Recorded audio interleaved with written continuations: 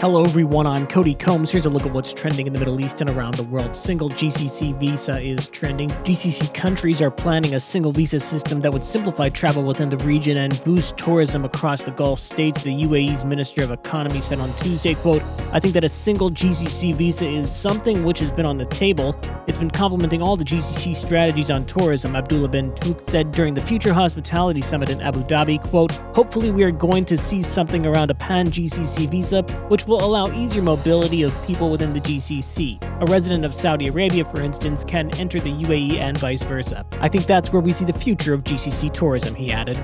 Iraq fire is also trending. At least 100 people were killed and more than 150 injured when a fire broke out during a wedding at an event hall in northern Iraq, according to state media and health officials. The fire ripped through the event's hall after fireworks were lit during the celebration, local civil defense said.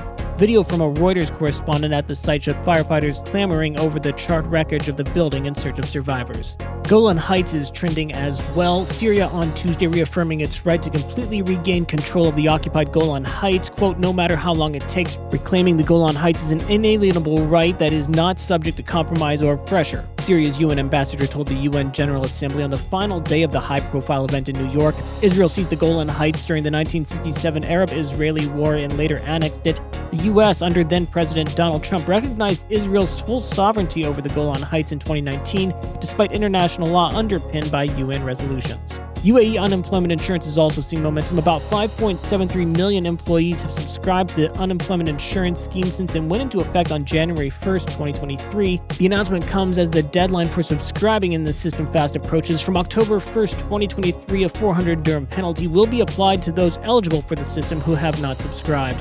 That's it for today's Trending Middle East update. For our full range of podcasts, head on over to our comprehensive podcast section at thenationalnews.com.